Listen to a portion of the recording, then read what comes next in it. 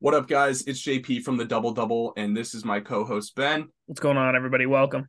And today we're going to jump into a bunch of different topics. We're going to talk about Luka to start off, though. Luka has been on a historic tear as of late. He's had 3 games over the last 6 with 50 points or more, including the all-time great regular season game of 60 points, 21 rebounds, and 10 assists. Ben, what are your thoughts on just the way Luka's playing right now? It's absurd. Luka Magic has been unbelievable these past handful of games. And the craziest part about all of it is that they need every single point he scores to win these games.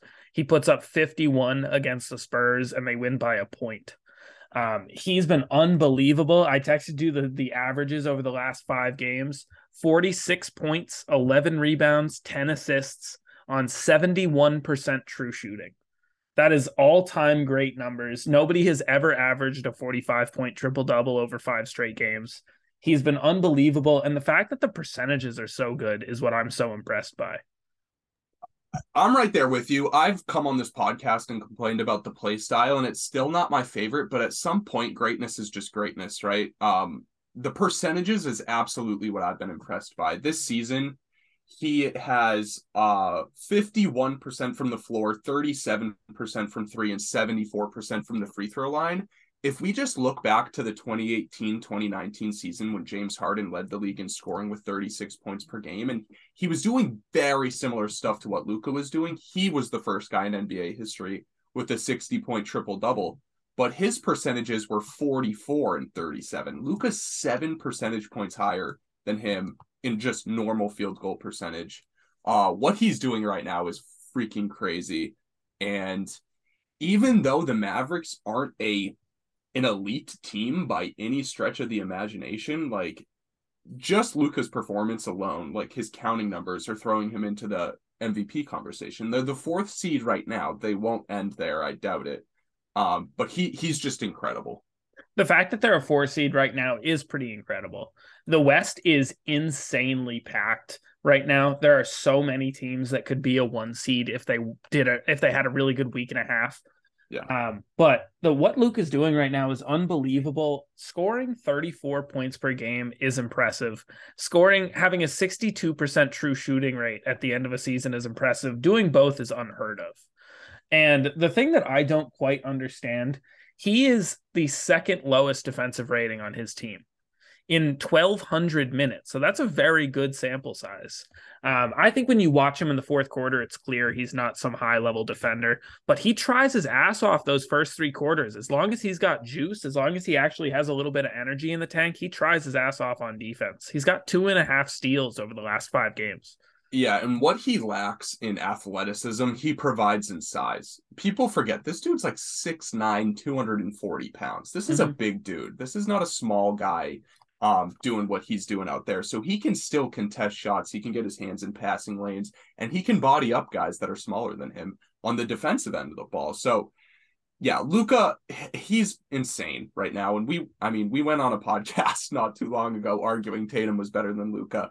Love Tatum. It's not true. Probably me and you were prisoners of the moment. Luka's just the better player.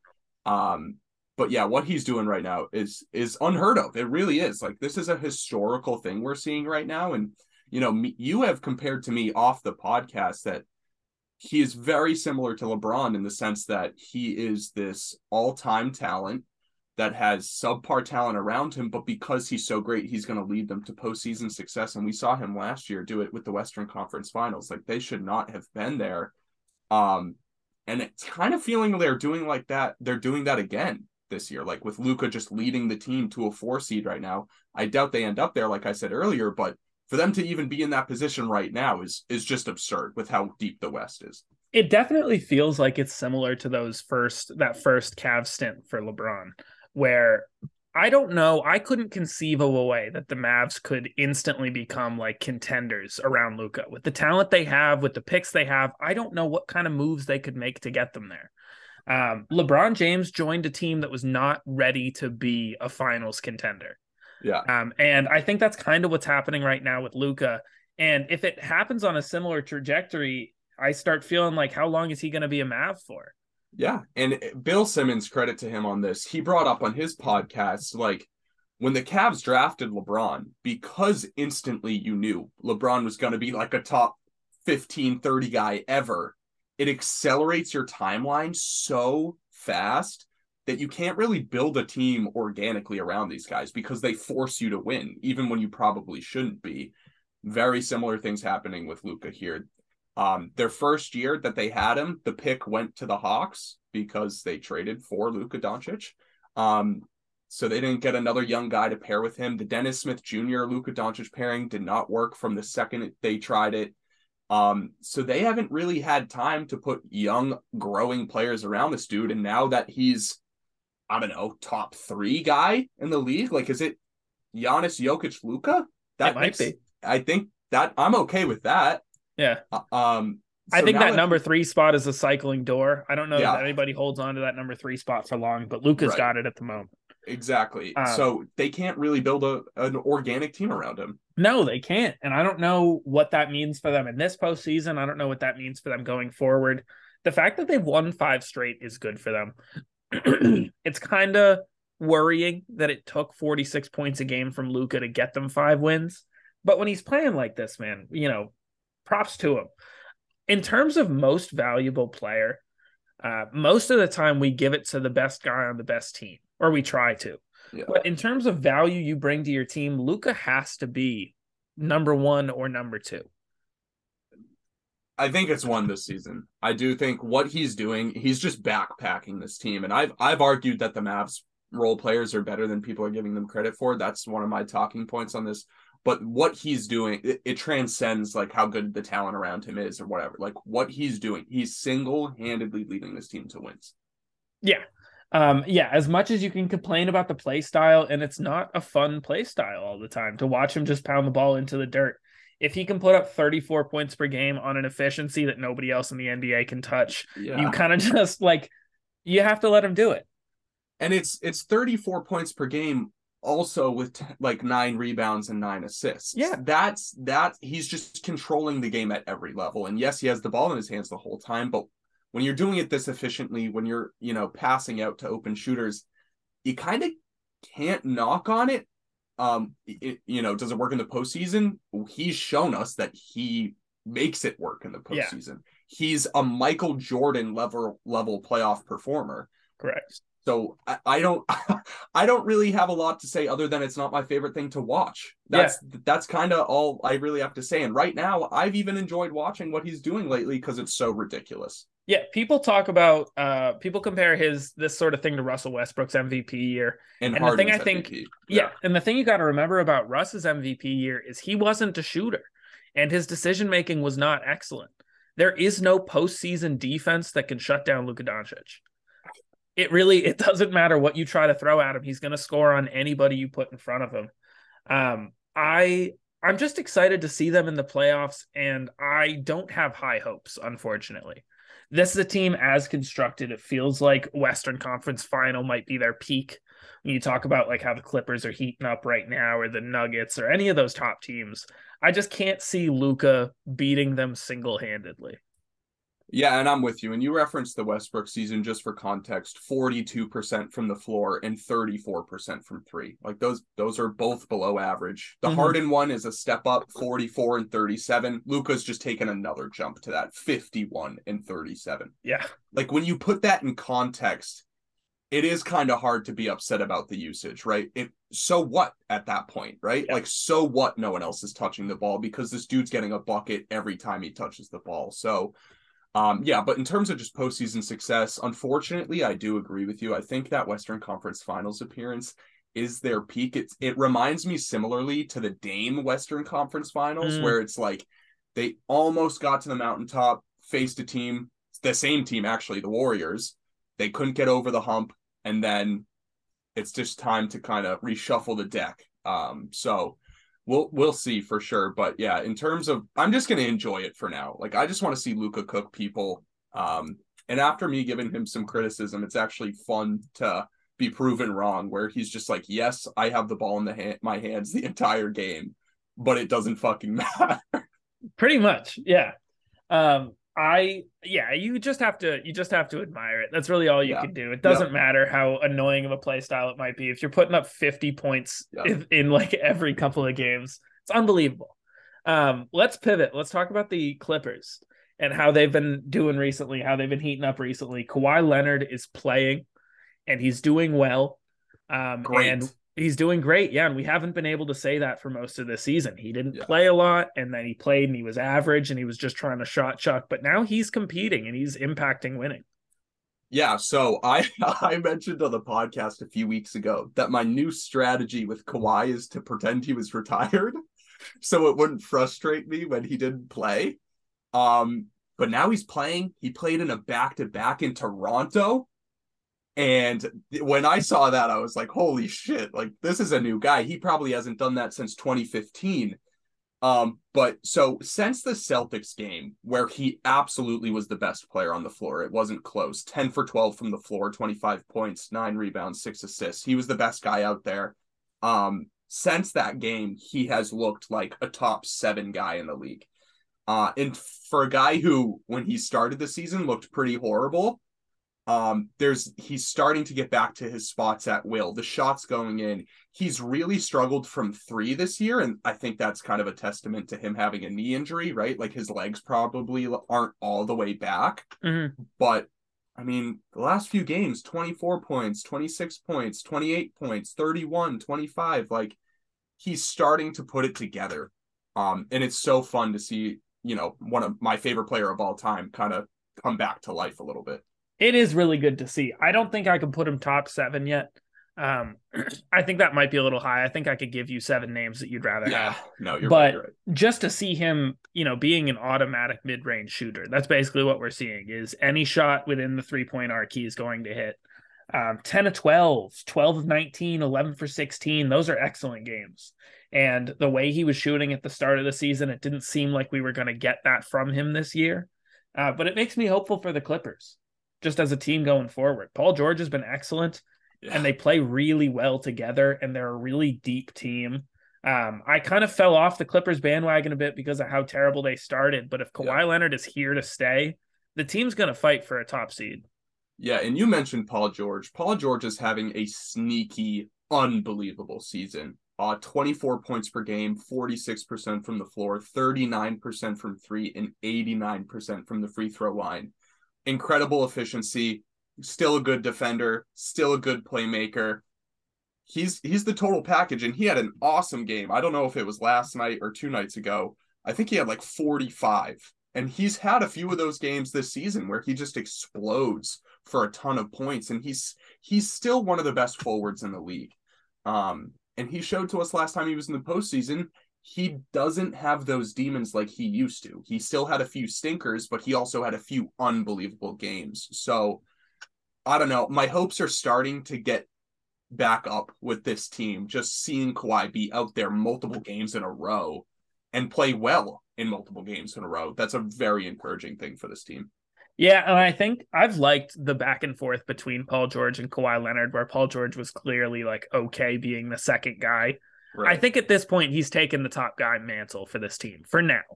While Kawhi rehabs, eventually he'll get back into it. But Paul George is the guy. He's the guy taking the most shots every night. He should be the guy taking the most shots every night. He's one of the smoothest offensive players in basketball. Something cool with the Clippers that I've noticed that just makes me happy is when Kawhi's out there, they still treat him like he's a top 5 player on the earth. Like they double team him every time he catches the ball. If you're watching Clipper games right now, the second he catches it, they send 2 at him. And he's done an incredible job keeping the ball moving and finding open guys.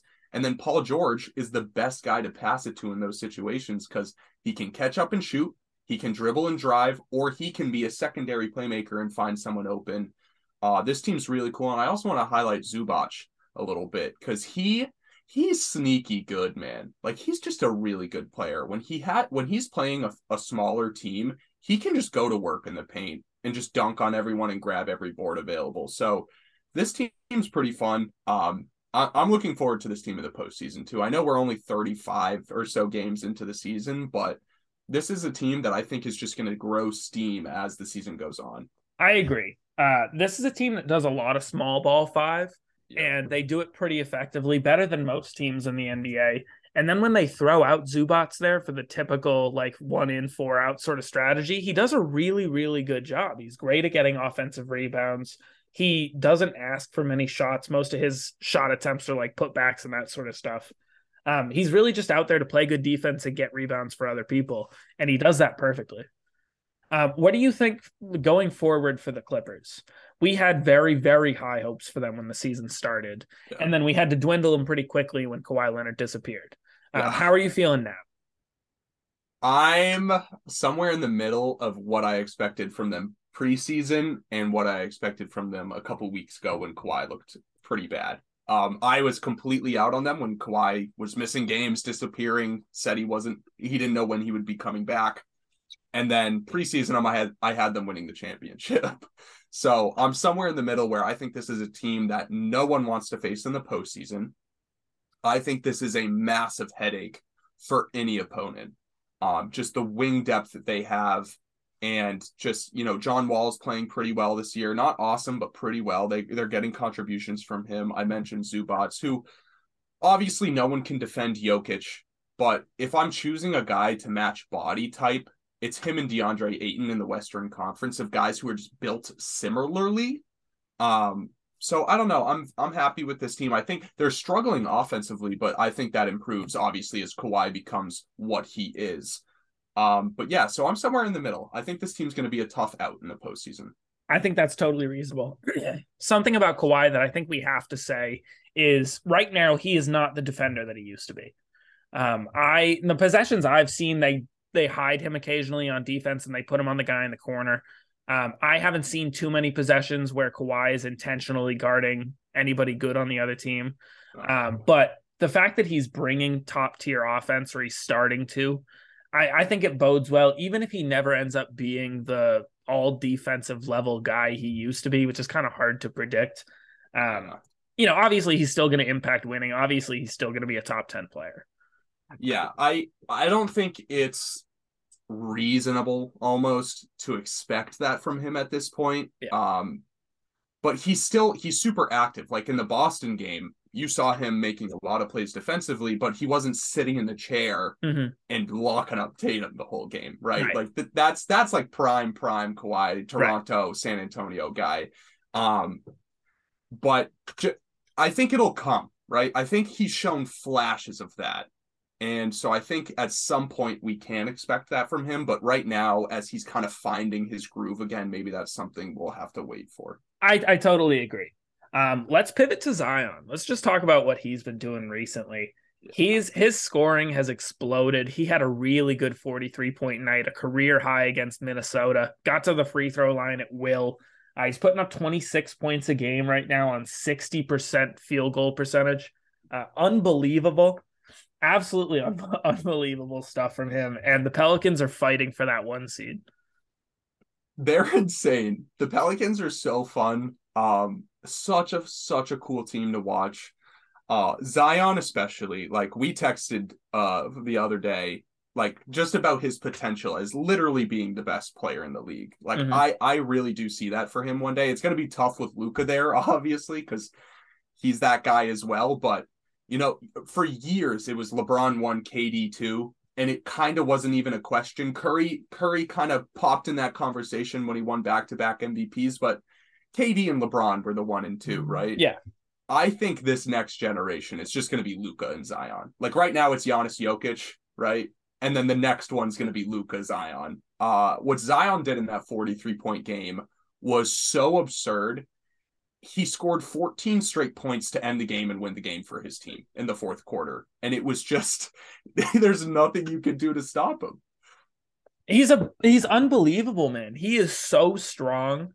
And the touch that he has is incredible. He can go right through you, or he can go around you with a lefty hook shot on the baseline. The touch he has around the paint is insane. And I love watching the Pelicans just give him the ball and get out of the way. Something that's made this kind of easy for them is Brandon Ingram has missed a ton of games recently. So they've kind of removed the question about who's our number 1 guy, and it's just feed Zion and let him cook. And I think that's a good thing. I think when Brandon Ingram comes back into this team that's watching Zion do what he's doing right now, I think he's just going to fit in pretty seamlessly. Yeah, if you're Willie Green, it shouldn't be a question when Ingram comes back. Who's the guy we have Yeah. to? It's like ridiculous to even question it at this Yeah. point. Like Zion's showing you right now, he's an All NBA level talent. If it weren't for Giannis and Tatum, this guy's putting up a first team All NBA performance this year. He is, but it's just Tatum and Giannis are doing some crazy ass shit right now. Yeah. But in the years coming up, I mean, this is a first team All NBA guy. This is a guy who can lead you to a championship, I'm guessing. So to argue over who's taking the last shot and like who should get the ball the most and stuff, it would just be foolish if Zion wasn't the answer to all of those questions. I agree. The Pelicans as a team are fun as hell. You said it already, but offensively and defensively, they are so explosive. CJ McCollum had 11 threes the other day in a win. He's shooting 38% from three right now on 7 threes a game. His 3-point shooting was not good at the start of the year, but he's been excellent recently.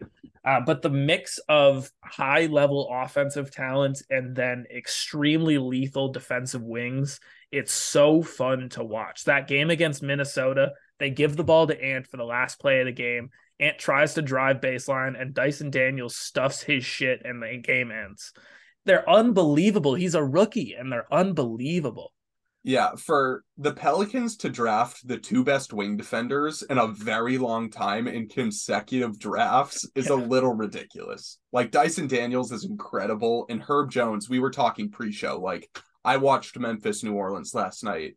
What Herb Jones does on a night-to-night basis defensively is just fucking ridiculous. He's in every passing lane. He's sitting in the chair and locking up the best player on the other like, he's just absurd.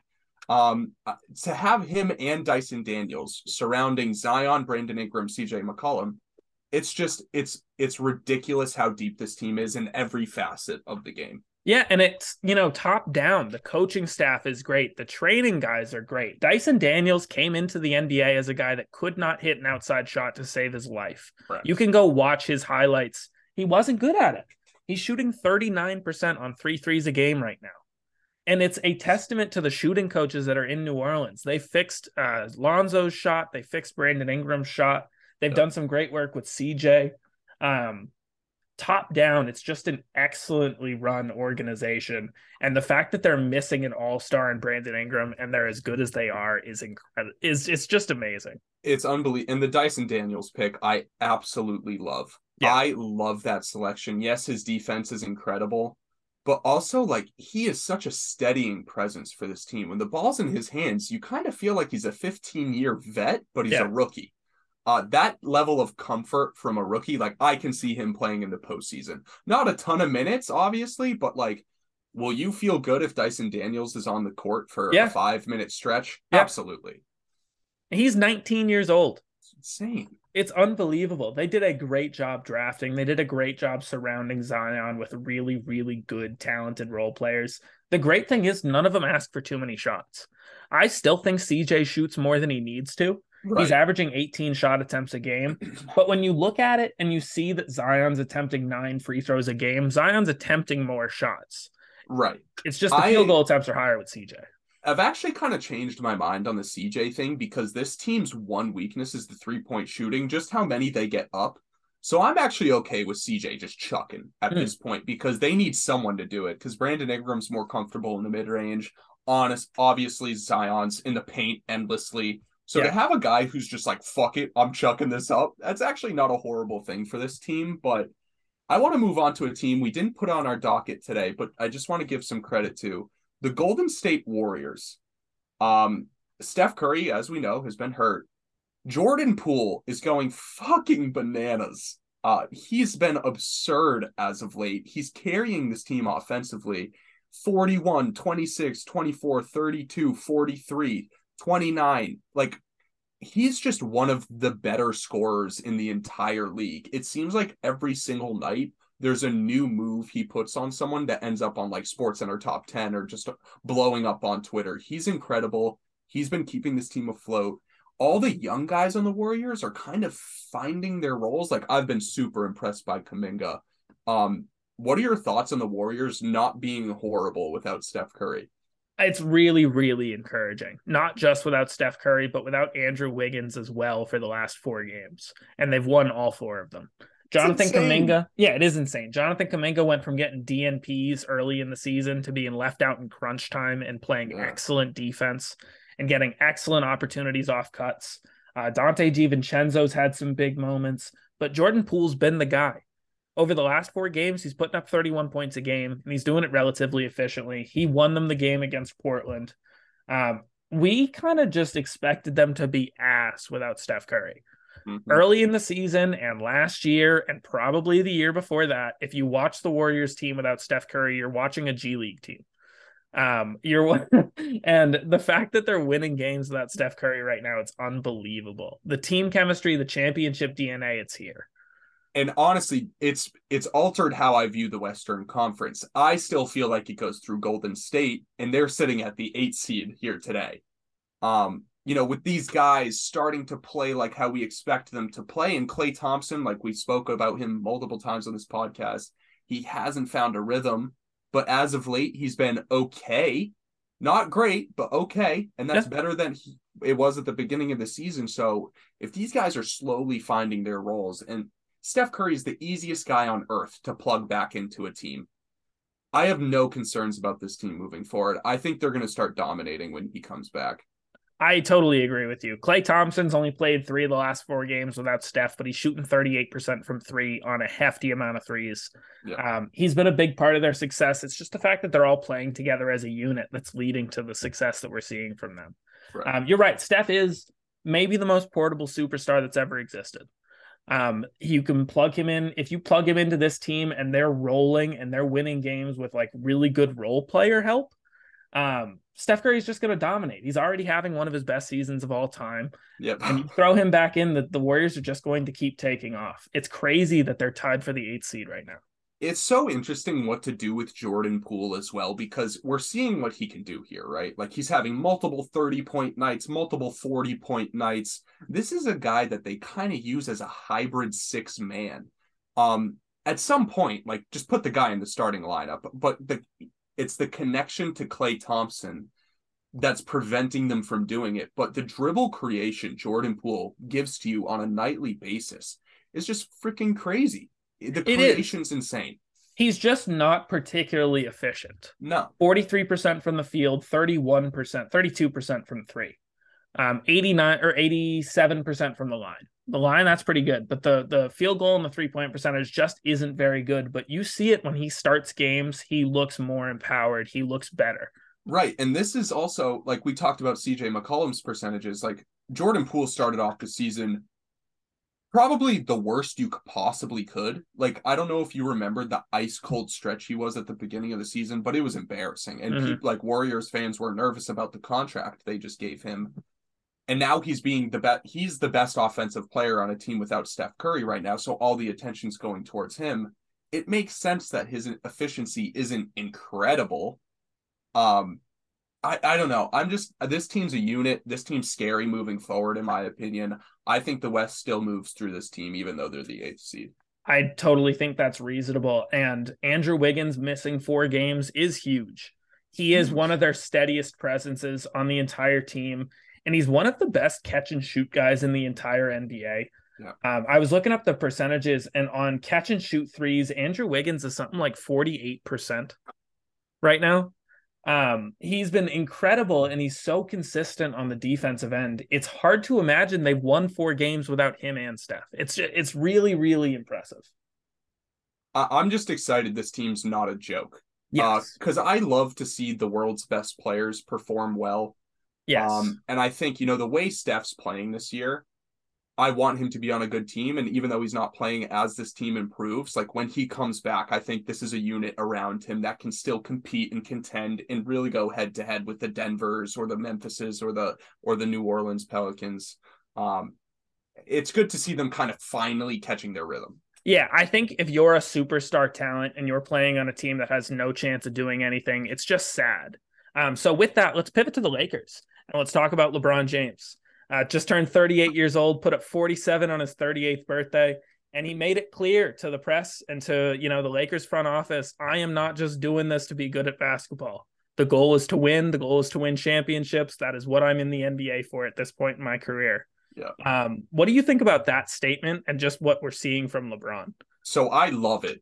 I think it's an awesome thing to say. Put the pressure on Rob Pelinka because that dude sucks at his job.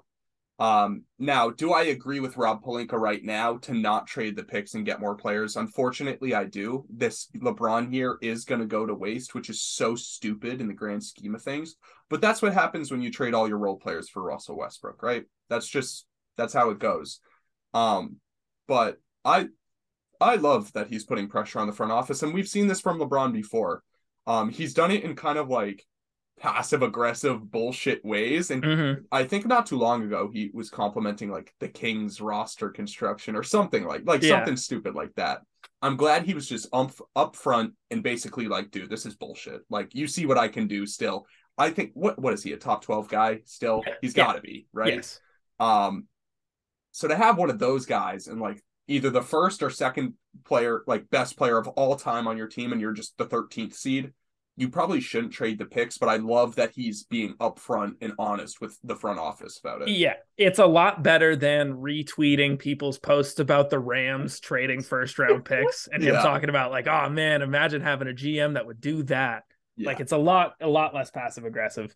Right. LeBron James is having an incredible season scoring the ball inside the arc. His 3-point shot has not fallen really this season, but he is still LeBron. He still can get to the hoop at will. He's so strong still. He goes through people so easily, and it is a bummer just to know that this doesn't mean anything. They've gotten some important role players back. Thomas Bryant's healthy and he's important. Schroeder's important. But at the end of the day, it doesn't matter. It's interesting because this team, as I'm watching, it's like they kind of do feel like a piece or two away for me personally, but it's very specific things they need. They just need abundant shooting, right? Mm-hmm. Like if you dropped Seth Curry and Joe Harris onto this team, I mean, they're a good fucking team in my opinion. Yeah. But Thomas Bryant's a guy that I like, and I think they should keep around. I've been impressed by him. Lonnie Walker has been a very pleasant surprise this season. Feels eerily similar to what Malik Monk did last season for them. Obviously, Anthony Davis was ridiculous when playing. LeBron, absurd. And that's kind of where the line ends, right? Like, those four guys I've been impressed with. Everyone else can kind of go and leave. Yeah. So it'll be interesting to see what they do this offseason, because I explained to you, I think, off the podcast that if they wait till the summer, they're allowed to trade a third first-round pick. Mm-hmm.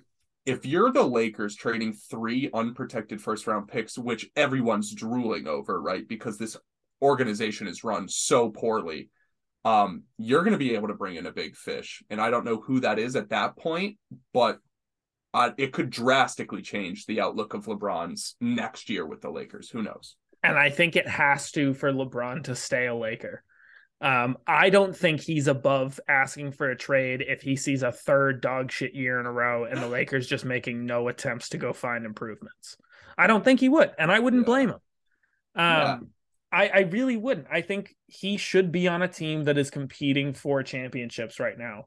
And with a healthy Anthony Davis and with all of the role players you traded away to get you Russell Westbrook, you would have been championship contender. Maybe they'll trade those 3 first-round picks, man. Maybe. We'll see. One thing I want to say now that I'm sure I'm going to say multiple times for the rest of the season, Russell Westbrook is not the 6th man of the year. He's not. Name recognition is a huge thing in the NBA when it comes to giving out awards. But on a team that is the 13th seed in the West, a team that is not really being competitive, a rewarding 15 points, 6 boards, 8 assists. The 8 assists are awesome, but it's just not 6th man of the year level impact.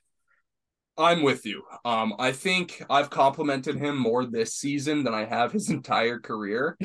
But yeah, this guy's not the 6th man of the year. He's just not. What he's doing is important for this team, but he's still not a great fit, and he's still not. He's shooting 28% from 3, guys. Like, 41 from the field, 28 from the floor, and 28 from 3, 68 from the free throw line. Like, those are horrible percentages. Yeah, offensive rating of 100. Yeah. It's It's just terrible. not, it's awful. It's awful. So that he shouldn't even be in the conversation. I think I threw him out actually as an honorable mention as we did our early awards episode, but I think I he's a mean, betting favorite at the moment. which is absurd. Yeah. Like it just doesn't make sense. Yeah, I didn't think I would have to say it, but I saw him as the betting favorite, and I think it's got to be said. He's not the sixth man of the year. Right. And we also need to talk about like how the Lakers are potentially like one piece away from like or a couple pieces away from being a very good team. They're also like one injury away from being probably the worst team in the league. I mean, Yes. they're only 5 games better than the Houston Rockets. Yes. What happens if LeBron hurts his knee and This he's I out for 2 mean, weeks? then the Pelicans get Victor Wembanyama. That's what happens, Oh, honestly. I would love it. I would really, So really love it. it's really like I agree with LeBron. Like they should take advantage of what he's doing right now, but at the same time, this season is so far gone for them. The Yeah. West is so deep, and they're 5 games out from being the 7th seed, and they're 5 games out from being the worst team in the league. So they're just in this weird gray area where they just kind of have to keep chugging along and just admire what LeBron can do. Yep. This is the last year you have to pay Russell Westbrook.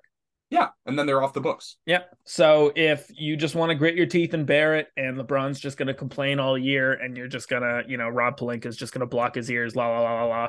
Yeah. Whatever, Right. like you might just have to do that because there's no chance you're really going to win anything this year. If the Lakers just get a bunch of role guys in free agency or make small trades that kind of just help LeBron's skill set, right? Like let's say they just bring in guys who can shoot and play defense. Do you think next year they're a title contender, or do you still think like they need a third guy, or do you like how far away do you think this team actually is? So the tricky part about that is take any team that is good or mediocre and add 3 incredible shooters and defenders, and they'd become a much better team. So like it's hard to say. Of course, if they were able to hit the jackpot in free agency and sign every role player they could imagine, they could be a great team. Right. I still think, with the money you're shedding, with the $47 million you're shedding, getting rid of Russell Westbrook, you could throw a fat contract at somebody. I hope it's not like they end up with Grant Williams at the end of it all, paying him $25 million a year. Honestly, though, like let's say they bring in Grant Williams and Jordan Clarkson, like that team gets infinitely better. Oh, it is a lot better. Yeah, but if you're talking about like the great things the Lakers could do in free agency, and then you have overpaid role players, that feels very Rob Pelinka to me. Okay. But yes, if they were able to get a bunch of really good shooters and defenders, this team would be great. This team would be championship caliber because you've already got 2 incredible superstars. I'm looking at some of the free agents coming up, and they have an opportunity to really improve their squad. They're not guaranteed these guys. Let's make that very clear. But there are some players in this year's NBA free agent class that could really improve them. But are there names you could throw out? Yeah. Seth Curry's one of them. Gary Trent Jr. is another. Harrison Barnes, Karis LeVert. Who did I just mention 2 seconds ago? Jordan Clarkson, Terrence Ross. Like there are some guys who just absolutely light it up from 3-point range. Josh Hart, another. Here's what I'll say with the Lakers. Perfect. Yeah. Here's the thing I think the Lakers need. I think Anthony Davis has made himself clear he does not want to be a center. I don't care if he's great as a center. I don't care if the Lakers are great as a center. He keeps hurting himself, and he's made it clear he doesn't want to do it.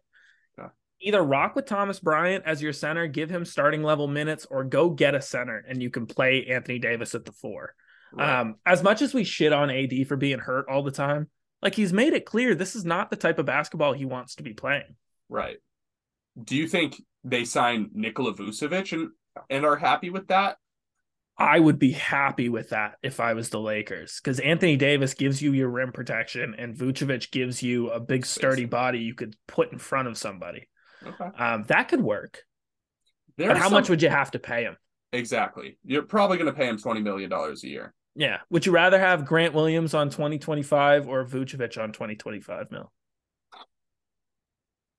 In terms of role player portability, Grant Williams is the better guy. In terms of player ceiling, Vucevic is the better guy. I want Grant Williams. I think that's fair. Over Vuce, but there's basically, to wrap it up, there's room for them to improve. Yes. So those 3 first-round picks plus having money in free agency because Russell Westbrook's coming off the books, they can either land a really big fish or really kind of flesh out this crop of free agents to make their team respectable. Yes. Totally well said. Before we wrap it up, I just want to get into the MVP race this year and just talk about how ridiculously packed it's been. Yeah. In a lot of seasons in the NBA, I feel like the majority, we go into the season with a pretty clear idea on who the MVP is and who's probably going to be in the finals at the end of the year. This year, I'm not confident with either of those. And with the MVP race, I put a TikTok out about it. There's 6 guys who have a legitimate argument for being number 1 in MVP votes. And then there's 4 or 5 more that have an argument for putting themselves in the hat. But Giannis, Jokic, Kevin Durant, Jason Tatum, Luka Doncic, Joel Embiid, they're all having MVP first place vote type seasons right now. It's absurd how lucky we are and the players me and you get to watch. It's arguable that all of these guys are kind of one-of-a-kinders. Yeah. Like Kevin Durant will never see another Kevin Durant. Giannis will never see another Giannis. Jokic will never see another one. Joel Embiid will never see another one. Luka, it's very arguable we'll never see another Luka. Tatum, the skill set seems a little bit transferable, but just how special he is and how fun he is to watch makes him unique. We're blessed. And that's kind of just what I'm realizing this NBA season. Like, half the time you turn on a game of one of these guys, you're gonna see something you've never seen before. And all of these guys are on stupid efficiency, stupid, just raw stats, stupid impact to their teams. It's just so fun to watch. And it's the coolest NBA season we've had in a really long time. It really is, man. And then you leave out names like Donovan Mitchell's putting up 28 points on 62% true shooting. Yeah. And I don't think I can put him above any of those top 6 guys. No Ja Morant, 27, 6, and 8 on relatively okay efficiency. I couldn't put him above any of those guys. Mm-hmm. I have no idea who's going to win MVP at the end of the season. My prediction is it's either going to be Luka or it's going to be the team with the most wins. I think Luka has taken this by the balls at this point. Even though his team is not dominating by any stretch, what he's doing though is so unique. It's kind of the Jokic thing of last year where it's just all right, no one else is doing this. Right. And no one's coming close to doing this. I think it's either Doncic or Tatum or Jokic. Those are the 3 guys I personally think it's going to go to. Tatum, even though his numbers are outlandish and his impact is outlandish, it almost feels disrespected. It does. Because he's more than just the best player on the best team. He's having a fantastic season. 31 points a game. That speaks to how impressive these players are, right? They're making 31 points per game go overlooked. Yeah. Not a lot of players can do that. Jokic and Luka are making that possible. Jokic every single night, it feels like he's doing something stupid. An off night for Jokic is 19, 12, and 12 on 78% shooting. Yeah. That's complete domination of a basketball game. Yes. And here's some numbers for you. Joel Embiid in the month of December, here are the point totals. 35 points, 39, 38, 53, 31, 34, 28, 22, 44, 35, 48, 37 in 1 month. I want to state for the record, I think Joel Embiid, just because he's lost the last 2 MVPs, maybe isn't appreciated enough as he has to be. This dude is freaking crazy. Yeah. He's 7'2", 270 pounds. He's a massive human being. But his touch, his handle, his feel for the game, his defensive impact, I'm being serious when I say we'll never see a Joel Embiid again. We won't. We just won't see it. Because we won't. Hakeem Olajuwon, we'll never see another one of him. But Embiid kind of has that footwork and touch, except he's just 2 inches taller and 70 pounds heavier than Hakeem was. And he's pulling up from mid-range and 3. It's just stupid shit we get to see every single night. Yeah, it's ridiculous. Joel Embiid's putting up unbelievable numbers, and he's not first place in MVP votes. I don't think in anyone's eyes. No one. And he's been incredible, and he's on the 2nd best defense in basketball, and he is their entire defensive engine. A quick little Joel Embiid aside. On the loss to the Pelicans, something that I noticed talked about on Twitter a lot, the crunch time, Joel Embiid took 6 or 7 straight jumpers and either missed or turned the ball over trying to get to his spots. And Zion attacked the paint, got to the bucket, and got free throws. I think it takes a lot out of your body to bang in the paint like that for 40 minutes a game for your entire career. And I get why Embiid does it. Yeah. But there's certainly times where you want him to just get in the paint and dunk on a guy. He's always had this issue. You can go back to his rookie year. Because he can hit the mid-range, he wants to shoot it, even though he's 7'2" and 280 pounds. Yeah. You know, Shaq and Barkley have been all over him for this in the past. I think everyone who's a fan of Philly has been over him at some point in time where it's just like, dude, you're bigger and stronger than literally everyone out there. Just go dominate. But because he has such nice touch and feel, he likes to explore other shot options. Zion's just like, I'm barreling towards the paint no matter what. It's a little bit of a mindset difference, but yeah, that doesn't really take away from what he's doing. Not 33 points, 53% shooting from the floor, 85% from the free throw line. We're so lucky, dude. That's honestly what it just comes down to. And I don't know. I'm okay with any of these guys winning MVP. That's the cool thing. Like, I don't think someone's going to get robbed. Like, I think whoever wins it deserves it. Who's going to be robbed is the guy who doesn't even land top 5. Yes. And Kevin Durant has a 37-5 season on, 64% true shooting, and he ends up 6th in MVP votes. That's going to be who got robbed. People are not going to be able to appreciate this season when they look back on it and appreciate the greatness of these players right now. And the forgotten guy is Steph Curry because he's hurt. He's been hurt, right? But when he was playing, he was doing something no one's ever done. Yes. And Kevin Durant's doing the same thing now, where it's like they're hitting levels of efficiency that haven't been sniffed by any player ever. These guys, and they're jump shooters, which makes it even more unique. They're not like Robert Williams types guys where they're only catching oops. They're hitting moving jumpers at efficiency of Robert Williams catching lobs, right? Yes. So it's like, it doesn't make sense. Both of these guys are doing it. If Curry played as many games as KD, he'd be in the thick of it too.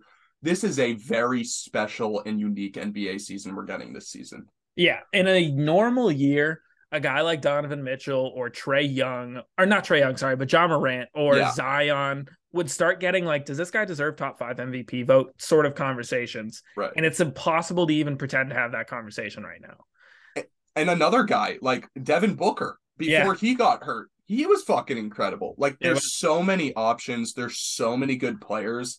That's why I think we're leading up to one of the coolest postseasons we've seen in a long time. That's why I keep projecting out, because the regular season performances we see night to night, those only get amplified when the stakes are higher and like the pressure's on. So to see these guys just go to war in a do or die situation, I'm stoked.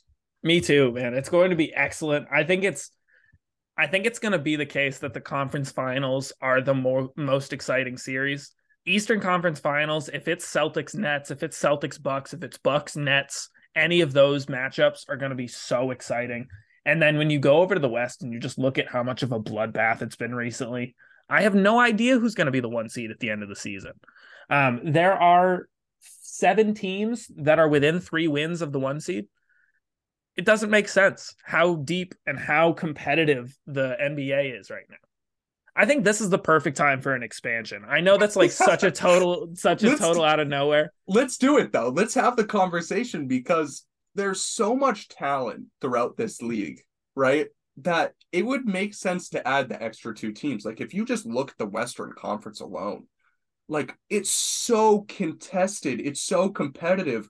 The 10th seed is almost at 500. Utah's 19 and 20. Like Minnesota has Karl Anthony Towns, Rudy Gobert, Anthony Edwards, Jaden McDaniels. They're out of the play-in. Yeah. It's absurd how much talent is in this league right now. Yeah, I totally agree. If you added 2 teams, the hierarchy would be a lot more clear. The difference between the very best and the middle and the bottom would be a lot more clear. But that's not a bad thing. We know it's coming eventually. I'd say within the next 5 years, we're probably getting an expansion. We know Seattle's one of them. I don't know if it's going to be Vegas or Mexico City or where it's going to be. But I really do think it's the perfect time with the talent in the NBA right now. Even teams like in the East, right? We talk about how deep the West is. Toronto, 16-20. They're out of the play-in. Yeah. They have Scotty Barnes, OG Anunoby, Fred VanVleet. Like, they have Pascal, who should be like all NBA this year. Atlanta's the 9 seed, and they just traded 3 first-round picks for an all-star and DeJounte Murray. Exactly. Like, this is funky shit. You can be a fan of a team who's very talented and then be a bottom 5 team like the Orlando Magic. Like, every time I watch the Magic, I'm like, dude, they have talent, but because the teams they're facing are so stacked, they can't get over the hump. This league's so fun, dude. I've been enjoying basketball this season more than I have in a long time.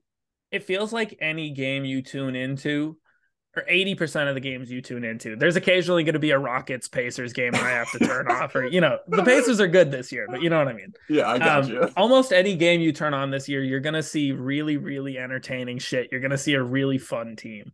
It's hard to label, like, if you're going to pick a top 3 league pass teams, yeah. I don't know that I have a list. I think the Nuggets I think the Pelicans are on there. Yeah. I think they're the number 1, but after that, man, I have no idea. You can kind of turn on any team any night and be very happy with what you're watching. Yeah. That makes this league very unique. I totally agree. Before we go completely, just a quick thing. The Minnesota Timberwolves lost by 12 points to the Pistons yesterday. I saw that. D'Angelo Russell has unfollowed the Minnesota Timberwolves on Instagram and on his social medias. Yeah. I don't care about that, but it's just a thing that happened. Yeah. Absolute turmoil going on in Minnesota right now. Yeah, Naz Reid was asked why they're underachieving, and his answer was, "We know why we're underachieving, but we have to keep that in house. I can't tell you guys that." What? Uh-oh. Wow, that sounds like a mutiny in the locker room to me. Whether it's against Gobert, whether it's against Finch, I have no idea. But something is so wrong in this organization, whether it is Gobert or whether it is, people are forgetting Karl Anthony Towns hasn't played. And he won't be playing anytime soon. So there's only really room to go down. Utah potentially is getting a very valuable pick this year from this team. I think when that trade was made, people were kind of projecting, okay, Utah will have some pretty nice picks 5 years down the line. Nope, it's right here and now that they're getting value out of that trade. So this will be super interesting to see what Utah does with that pick, obviously, and if the Timberwolves make a massive change soon. Yeah, feels awful to be a Timberwolves fan. If you're old enough to see what they did to Kevin Garnett, and now you get to watch this, it's just tough year after year, generation after generation to see them squander talent. Who knows what comes next? I think I've heard rumblings of a potential Karl Anthony Towns, Trae Young swap. Yeah. That feels kind of perfect. It does. Who knows what comes next though? I think for me, what I'm starting to think about is, when do players start to consider not to take their rookie contracts, right? Yeah. Because I view Anthony Edwards as one of the premier young players in the entire league. Yes, he's been doing it on a losing team this year, but he's still a bucket. He's averaging career highs in every single statistical category. He may not have taken the jump I was expecting to be like an MVP candidate, but he's still an unbelievable player. If Tim Connolly looks him in the face and says, "I'm going to offer you a max deal, but you have to be with us for the next 5 years," are you cool with that, knowing that there's virtually no way they can improve the team with all their picks going to Utah, and Karl Towns may stay, may go? You're stuck with Rudy Gobert into his late prime, probably all the way till the time he's washed. Like, if you're Ant Edwards, are you happy about signing that contract, or do you go, "No, what? The Dallas Mavs need a shooting guard. Let me go play with fucking Luka Doncic for the next 10 years and just win some championships"? Like, how do you reconcile that if you're a young player like Ant? I think it's tough. Young players don't win as much as we expect them to. Like, it takes a while for them to get into that. At 21 years old, I think Anthony Edwards would rather have $240 million or whatever than like a little bit extra legacy points for playing on a team with Luka Doncic. I think if the rookie extension ever could match what another team could offer, they'd be out the door, obviously. But it's a ridiculous boost that you're able to offer your player if you keep him and give him a rookie extension. It's hard for anybody to deny it. I think it's like an extra $12 million a year. Yeah. Which is just like, how do you compete with that if you're another organization. And what if you can't go to really- another team and you don't win, and now you Right. turn down $12 million a year Right. to, look cool or to get away from Minnesota? There's so much that you can't predict. And that's totally fair. And I just think I'm sad because he's going to have to deal with incompetence for a while. And this is a player I view as a very special franchise-changing type of guy. And I think, he's brought the culture, I think, like his attitude and his attitude towards basketball is something I would want to play aside. Mm-hmm. But you have D'Lo around him, Rudy Gobert, who's on the back burners of his career, and Karl Anthony Towns, who can't guard anyone.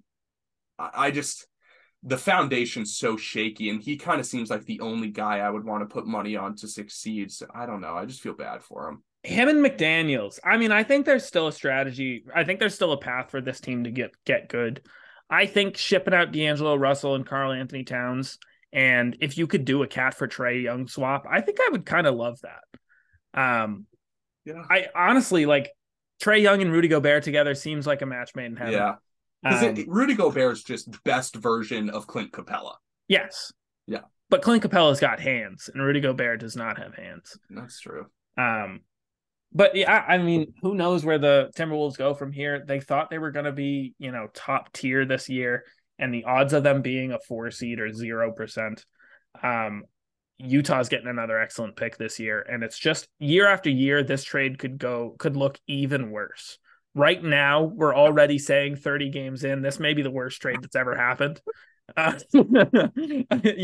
Imagine next year when the Timberwolves are worse and people are more upset and the team chemistry is even more shit. Like, who knows? Dude, has Danny Ainge lost a trade ever? I don't know, man. If Danny Ainge calls me, I fucking block him if I'm an NBA GM, honestly. It's this is ridiculous. Even the Cavs trade, right? Like, to me, I was like, oh, that's a surefire win for the Cavs. He gets an all-NBA type player out of it with Lauri Markkanen. Yeah. Like, Lauri Markkanen's on one this year. 43% from 3, 7 attempts a game. It's absurd. So even in a trade where I thought, okay, you gave up a bag of beans for Donovan Mitchell, he gets a fucking all-NBA caliber player out of it. It's absurd. Danny Ainge, best GM in the league, unquestioned. It makes me embarrassed I was ever a hater, to be honest with you. Yeah, I mean, maybe he's not the best at drafting talent. Maybe he's got to stop drafting short score first point guards. And not Romeo Langford, but Romeo Langford just put up 23 for the Spurs the other day. I knew you were going to talk about that. I knew. And once I saw that on Twitter, I was like, I'm going to hear this from Ben eventually. Like, he's going to bring it up. Oh my God. But even, like you said, even with the talent he's drafted, okay, he drafted Jaylen Brown and Jason Tatum. And Marcus Smart and Robert Williams. Yeah. So it's like Grant Williams.